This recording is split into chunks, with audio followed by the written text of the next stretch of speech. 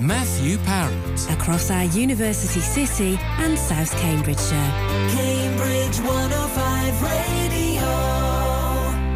Now, a new play at the ADC Theatre in Cambridge this week tells the story of a maths genius from the 17th century who assisted Sir Isaac Newton in his discoveries about the universe. Horrocks, a forgotten Cambridge hero, recounts the life of Jeremiah Horrocks, who was the first person to predict the transit of Venus and measure the distance from the Earth to the Sun. It's part of the Cambridge Festival, and writer of the play, David Sears, joins me now to tell us more. So why has history largely ignored Jeremiah Horrocks? It's a very sad story. It's mainly because he was never acknowledged in his lifetime. So he never published any works in his lifetime. But the things that he did, the discoveries he made, the ones that you talked about, figuring out how far we are away from the sun, they are actually incredibly important in the history of science and indeed also in religion as well. So his papers, they were lost. Some were burnt in the Great Fire of London. Some were stolen, actually, from his house in Liverpool in Toxteth by Cavaliers during the Civil War. So all of the things that would have been a paper trail to lead to the things that he'd done in his life, and sadly he died very young as well, just were dispersed. And it took his friends over 30 years later to rescue all that work and bring it back so that Isaac Newton could look at it and really get some great grounding for his work on gravity. And you said he died young, but it's even more outstanding that he made all these discoveries at such a tender age. Yeah, it's like he came down from Toxteth. He walked, in fact, to Cambridge. It took him nearly a week to get here. He was quite, he was a good family, but they didn't pay for him to be one of the rich students at Cambridge at the time.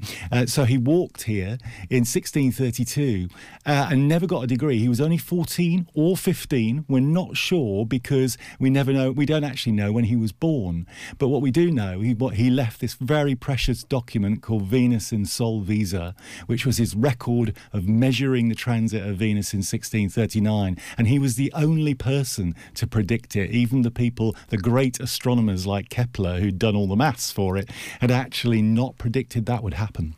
So when did you learn about all this, and when did you think actually this could work as a play? Well, I'd been thinking about it for about 10 years, believe it or not, because the last transit of Venus, and you might think, well, it's Venus in front of the sun, it must happen quite a lot, but actually it doesn't. They happen once every 125 years in pairs. So the last one was 2012, and I saw all these amazing NASA photographs of the sun from their newest telescopes and the Hubble telescope at the time, showing the transit of this planet across the sun. And it's been something that astronomers have looked at every time it's happened 125 years down the line.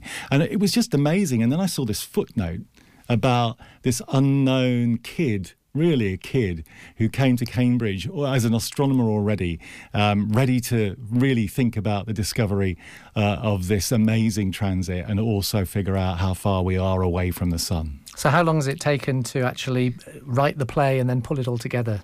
Well, the research took quite a long time because obviously there was a lot of information about other astronomers, but not much about him. So it was really quite painstaking to do that. And then finally, when lockdown came, I had no more excuses and I had to sit down and write the play. And then it came through. And fortunately, the wonderful people at Corkscrew Theatre, a local theatre company here, said, wow, what a story. And we'll take it to the stage. And then we talked to the Cambridge Festival, of course, and they were really enthusiastic about it because obviously they've got a science theme. But the other thing to say is it's also a comedy. He's a funny boy, right? When you read his work, he takes great pleasure in sort of deriding the other astronomers who've made mistakes, and he does so with comedy and laughs and jokes. So his character is just one of those amazing once in 100 years individuals, and it was that really the charm of that character and that boy, which hopefully you'll see on stage, that really brought me to this play. So you've made it into quite a light, entertaining evening, even though it's this is big stuff, isn't it? Big intellectual stuff we're talking about. Yeah, and it's his character serves that purpose because, as I said, he's got this kind of comedy streak to him anyway, and he writes poems as well, believe it or not. You know, in that time, astronomers not only celebrated what was going on in the sky, they also wrote verses afterwards to say how great they were and what they'd achieved in their lifetimes. So he really was a funny character, and it's great to sort of bring that alive, and it helps the audience understand the science as much as anything else if they can see such a lively individual describing what's going on. And it's a tragicomedy, though. He was dead by the time he was 22, so hopefully not a spoiler for anybody. I think they could probably see that one coming. But that's such a short period of time to have achieved so much. So we've got tragedy and comedy. People were laughing last night in a good way, which was always a relief when you've written it. And then also at the end, there were a few tears. Oh, okay. When you were writing it, though, were you worried about getting all the historical details right?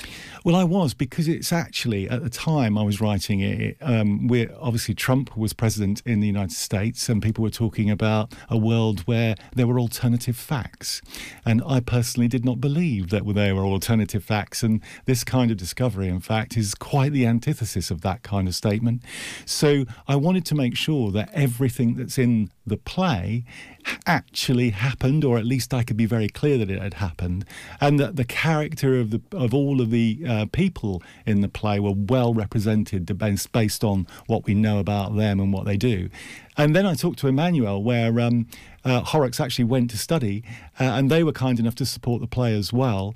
And we actually went and rehearsed in one of the halls in Emmanuel where one of the scenes actually takes place, which was quite special for the actors and everybody involved. Yeah, it must have been.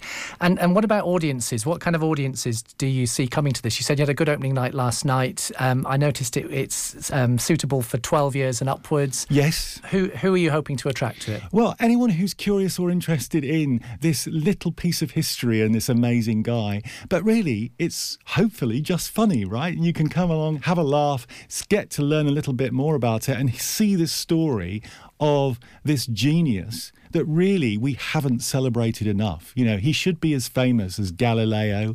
He should be as famous as Kepler or Copernicus. And he's been largely forgotten. So, you know, you see lots of stories on stage and in film that are repeated again and again. Come and see a new one about a great genius that we've all forgotten about. Sounds good. So it's called Horrocks, a Forgotten Cambridge Hero. It's running all this week at the ADC Theatre, and you've got a matinee on Saturday, haven't you? Yeah, matinee at 2:30 on Saturday, 7:45 tonight and through to Saturday night. Fantastic. Well, David, thanks very much for joining us and telling us about the play, and good luck with the rest of the week. Thank you so much.